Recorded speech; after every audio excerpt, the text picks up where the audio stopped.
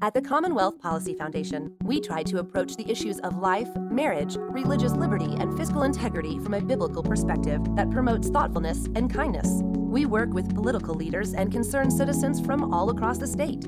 To stay informed, visit CommonwealthMatters.org and sign up for our e-newsletter. The Commonwealth Policy Foundation is a nonprofit organization that only exists because of friends like you. Thanks for tuning in to the Commonwealth Matters.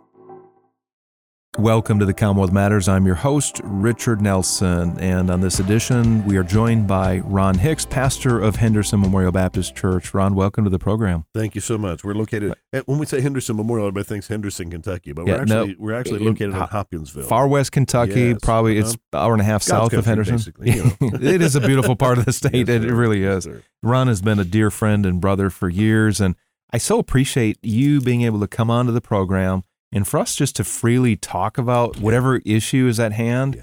I feel a freedom when I'm able to talk with you. And I say all this because it seems like we've lost the art of conversation. We have. In our culture today. We have, yeah. Well, there for a while, the most popular medium limited your words to, 126 characters? 140, I think. Yeah. Twitter. Yeah. And so, we have lost. Do you know, even just, and before we get into our topic, because this isn't the topic, do you know that there is marriage counseling therapy right now that starts with the couple back to back, and they're typing on a screen the things that they want to say to each other? Really? Then gradually they turn them around to each other and type on the screen. Then they move to typing it and then reading it, and then they remove the screen to gradually introduce them to face-to-face conversation.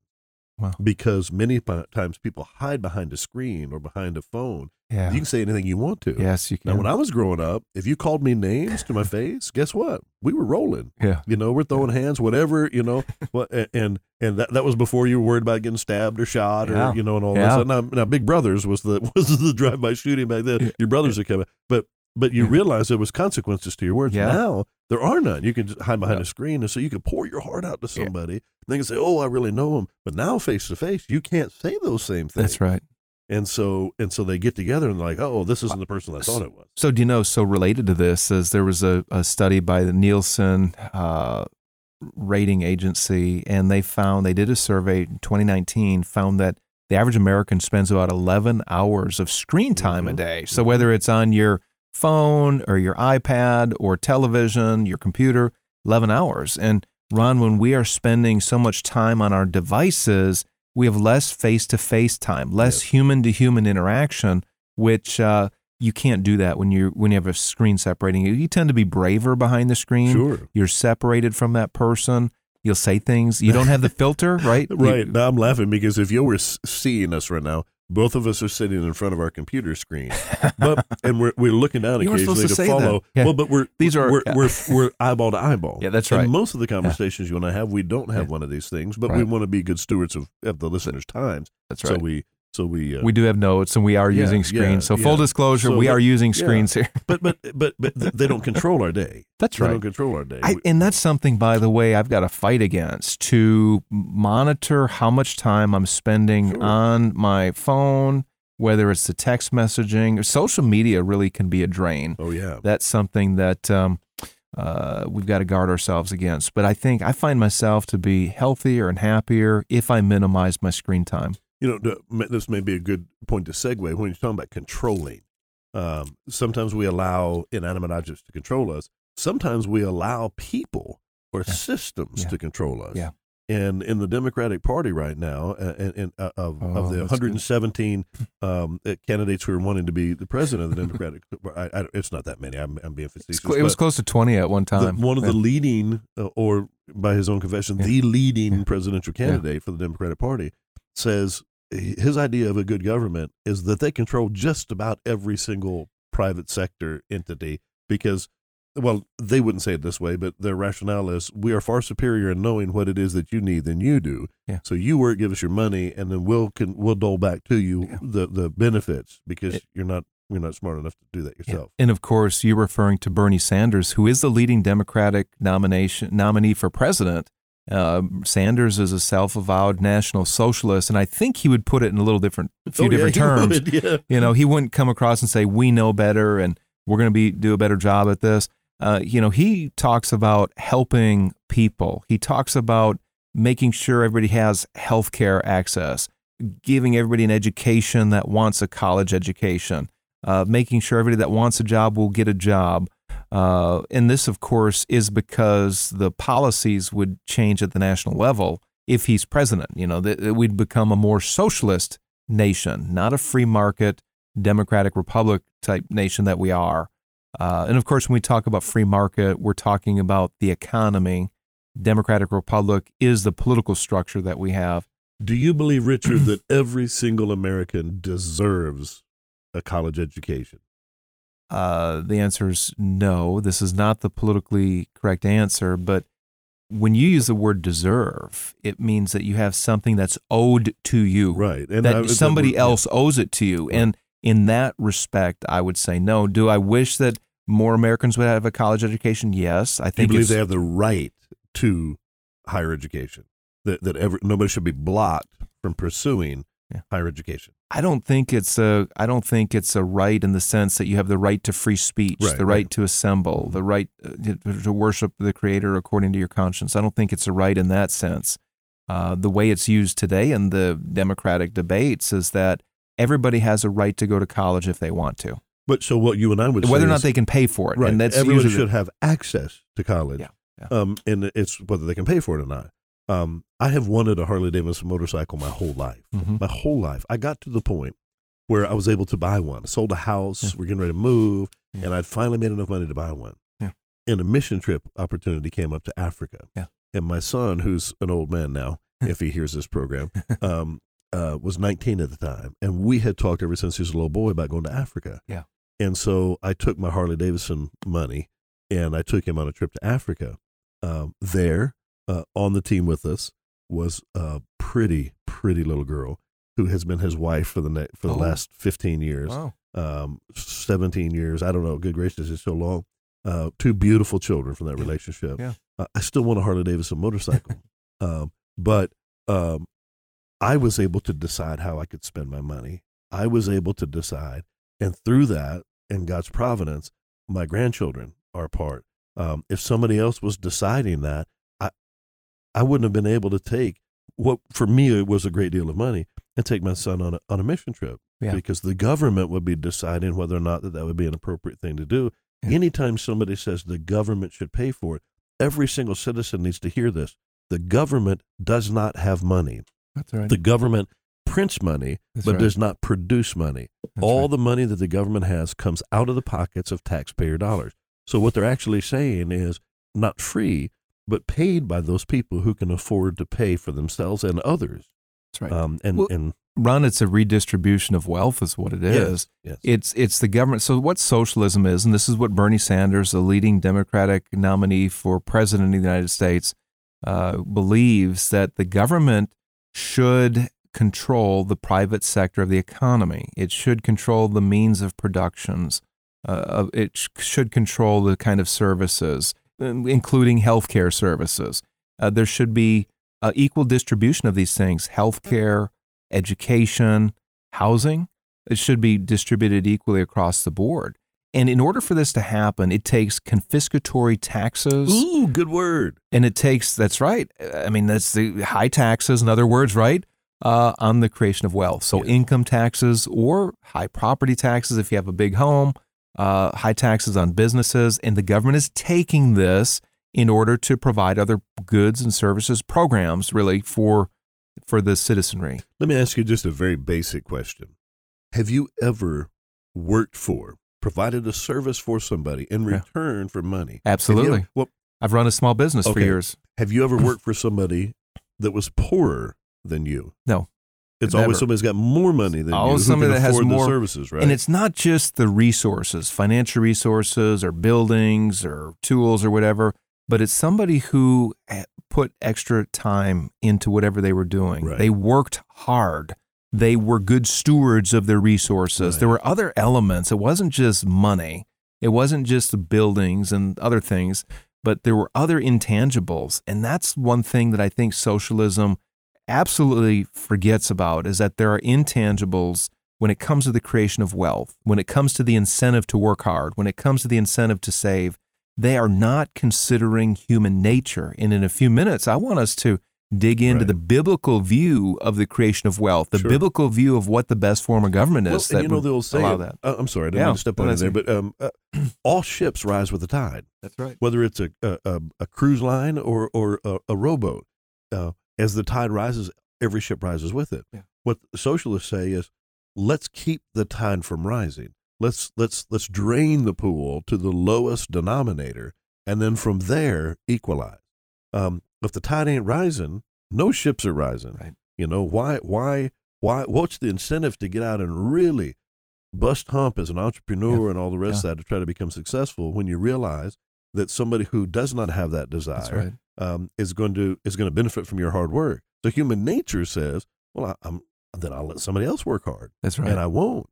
And we were created in the garden for work. It wasn't called toil until after the fall of man. That's right. But mankind was created and given a task, and one of that was to work, provide for family, and all the rest of that. I've seen in the ministries many times where people get used to the handout. Yeah. Capable people who are intelligent and could work, and they say, I wouldn't make as much money if I had a minimum wage job as I can by letting other people pay my bills. Yeah, I've heard that too. I've heard it called the golden handcuffs, right? You've got money, you've got a check coming in, or maybe food stamps coming in, housing provided for, and that keeps people there. But I would say, Ron, that we're better than that. Yeah. As human beings, we are created for more. We're created to be productive. We're created to provide for a family if you're married. We're created to do more with the gifts and talents. We're not to be dependent. Scripture says, do not be dependent on any man. I know we could probably make that say a lot of things that it's not, but I think that at the heart of that principle is that we should provide for ourselves when we are able to. And sometimes we can't. Sometimes there are health issues. Old age might prevent somebody from caring for themselves. But I want to throw this back at you, Ron. Okay. How do you respond to somebody who says, we believe the government has a biblical responsibility to care for the poor, provide for the needy, feed the hungry, give a home to the homeless? That's what the Bible says in Matthew 25. Jesus says, when I was hungry, you fed me. When I was thirsty, you gave me something to drink. When I was naked, you clothed me. How do you respond to that? First, I would say, well, on behalf of all the churches who haven't done that, let me apologize. Mm-hmm. People think that the churches have been called to take families to raise. Can you pay my light bill? Can you pay my rent? Can you do this? Can you do that?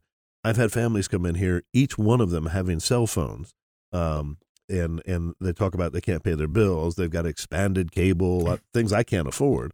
Yeah. And what they do is they go from place, but that's not caring for the hungry. Right. That's helping people be secure on the gravy train. Yeah.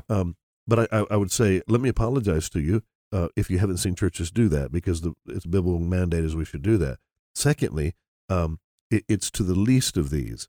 That's not a derogatory comment, but those who, if you're walking around naked, there's this idea that maybe you don't know that you're naked, or that's the only, you have been reduced to that particular level. Yeah. Yeah. It doesn't say that I should take you into my house and give you the finest of my clothes. Yeah. And to make sure that I'm simply to clothe you. Yeah. Yeah. If you're hungry, I'm simply to feed you, not to be able to, if I'm mandated to feed you, that means I have enough that I might be able to take a portion of what I have to give to you to make sure that you're hungry. It doesn't say that I move you into my house, I make you a dependent of mine and all. And the best way to feed somebody is to teach them how to feed themselves. Right. The best way to clothe somebody, the story of Tabitha, there was a disciple in Joppa named Tabitha, and all of the widows were mourning and said, look at what she made for us to help keep us warm. She wasn't paying electric bills. She was giving them blankets and shawls and stuff like that. And so there are many means of doing that. So there's a biblical mandate that Christians should be doing that. And Christians, for the most part, it became so overwhelming, they abdicated that because they thought maybe they were supposed to be paying electric bills and light bills and all the rest of that. And they did that thinking they were being Christians. And it was a drain. And they said, we can't do this anymore. Yeah. And so government, you're going to have to step in and help us. And so the government says, okay, well, then we'll do it. Yeah. I've heard it. And that's a common thought that we hear out there. And I think in some cases that is true. I've heard a different angle on this. Okay, so just recently I read a book, Ron, that talks about why the church pulled away from caring more at a deeper level for those in community. Okay. Goes back to the early 1900s when there was the fundamentalist debates. You had the mainline churches that were breaking away from scriptural authority and from the fundamentals of faith. Then you had the conservative churches that held to the fundamentals and fought for the faith. And the mainline churches, as they walked away from the faith, they focused on the social gospel, if you will. Right. And they they continued to care for the poor, food banks and clothing closets and these kind of things.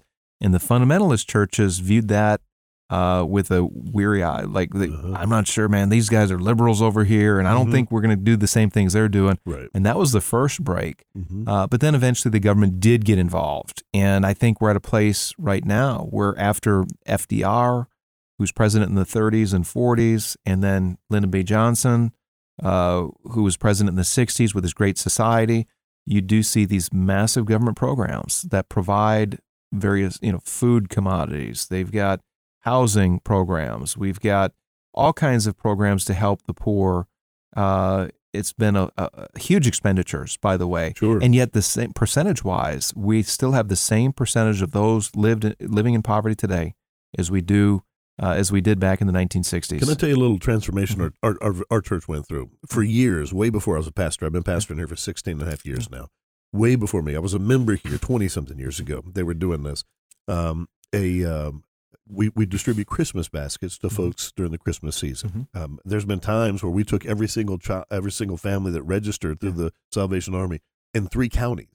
And so I'm just bragging about my church right now. We provide Christmas baskets, food baskets, unprepared food products, turkeys, ham, everything to have a great, big Christmas meal, right? And it got to the point where we started out delivering these to homes.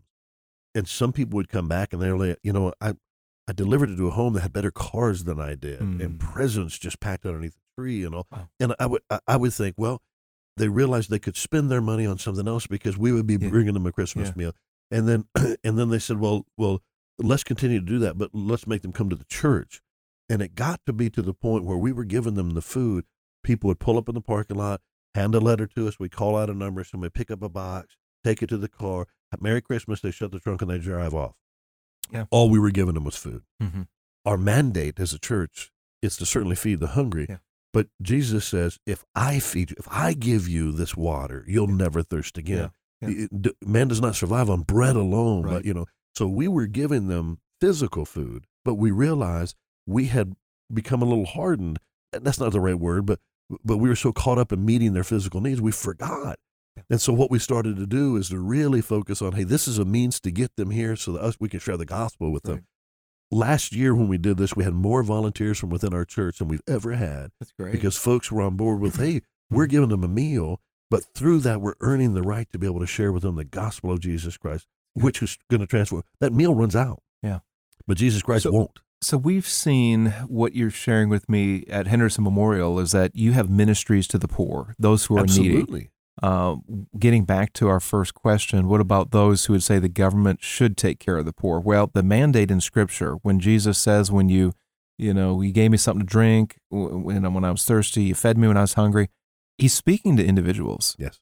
He's speaking to individuals. Yes. So this is a mandate to each of us to care for those around us. There's an aspect here that will always be missing so long as there's a government program. And it is the aspect of human-to-human relationship. It's this loving your neighbor as yourself. It's checking on your neighbor or those in your neighborhood or those in your community who need help. It's participating in a church like yours that might be doing this. But it's not an impersonal governmental force using somebody else's resources just to put food in their mouth. Right. Because we can touch somebody in a much deeper way. Well, and some people might say, isn't the church redistributing the wealth? Because as a church, we as a Southern Baptist church function through our tithes and offerings of the members. Yeah. So aren't we asking the members to contribute and distributing the wealth? Voluntarily. Freely, absolutely. Voluntarily. So people can give out of their own goodness of their hearts. And then the church decides how that money is going to be distributed. Right. I don't. The leadership doesn't. The church decides. I was in Las Vegas one year for a National Association of Broadcasters, and I could see on your face you want to move along. Yeah, no. Just real quickly, they had announced that Bill Gates was the richest man in the world. Yeah.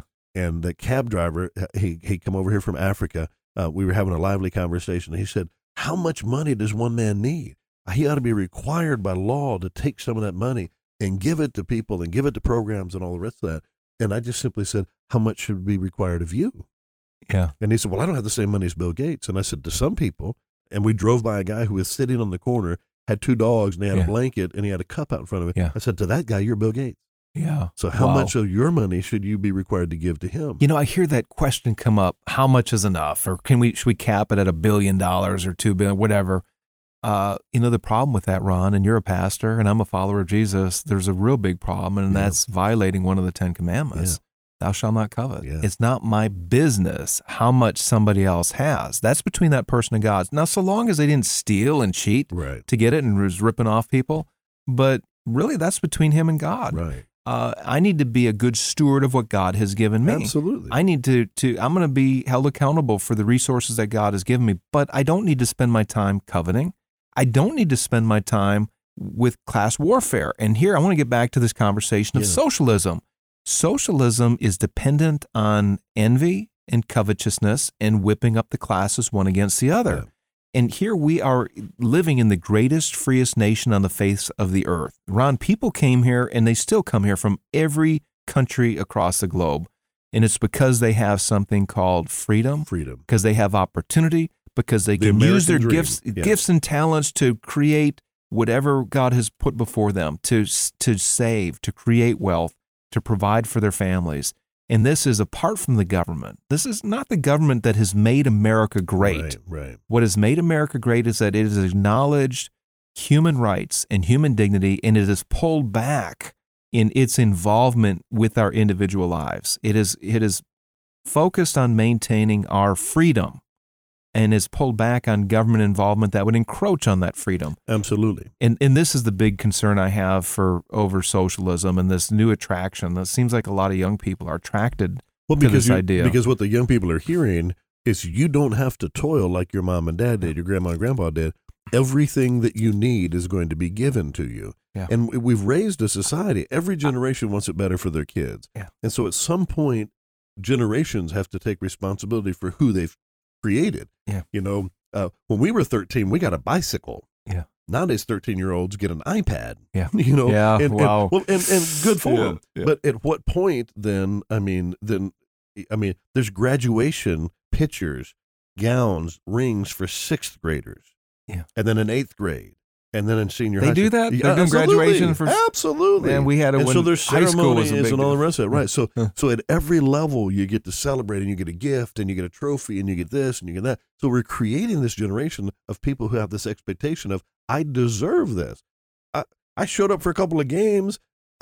I wasn't as good as that guy, and I got a trophy just as big as he did. Yeah. So why shouldn't I be able to get a scholarship to baseball just like he did? So in theory, socialism sounds good. If you have a need, the government's going to provide. Well, until you listen to the theory. If you're in student loan debt, by the way, accumulated student loan debt, $1.6 trillion in this nation. Average student loan debt per person is about $30,000 a year. Mm-hmm. They want the government to forgive it.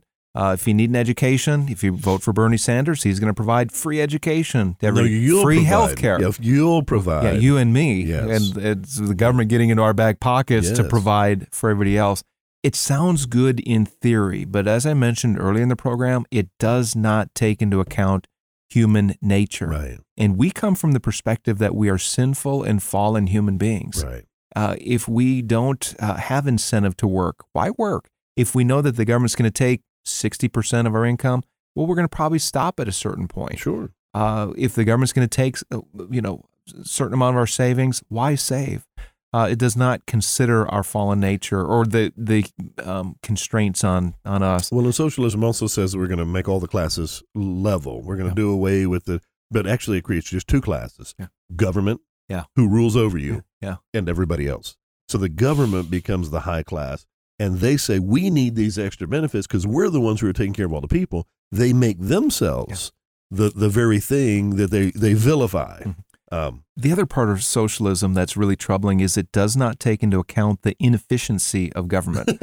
The government does not function the same way a private business does. No. There is not the incentive to create profit. There is not the motivation to work overtime. Have you ever seen a government worker working overtime? And this is not a criticism. Right. No. It's an observation. But government does not operate according to the same principles that a business does. Now, here, think of these examples. Think of Federal Express or UPS versus the post office. Think of having a personal IRA and a personal financial advisor versus Social Security. Think of this, the Mayo Clinic or Vanderbilt, not far from us, Mm-hmm. or the VA. Mm-hmm. I mean, you think of the contrast there of inefficiencies, effectiveness, service. It is the private sector that will outperform, outdo the government sector anytime. Every time. And I think that the cherry on the top of that is motor vehicle department.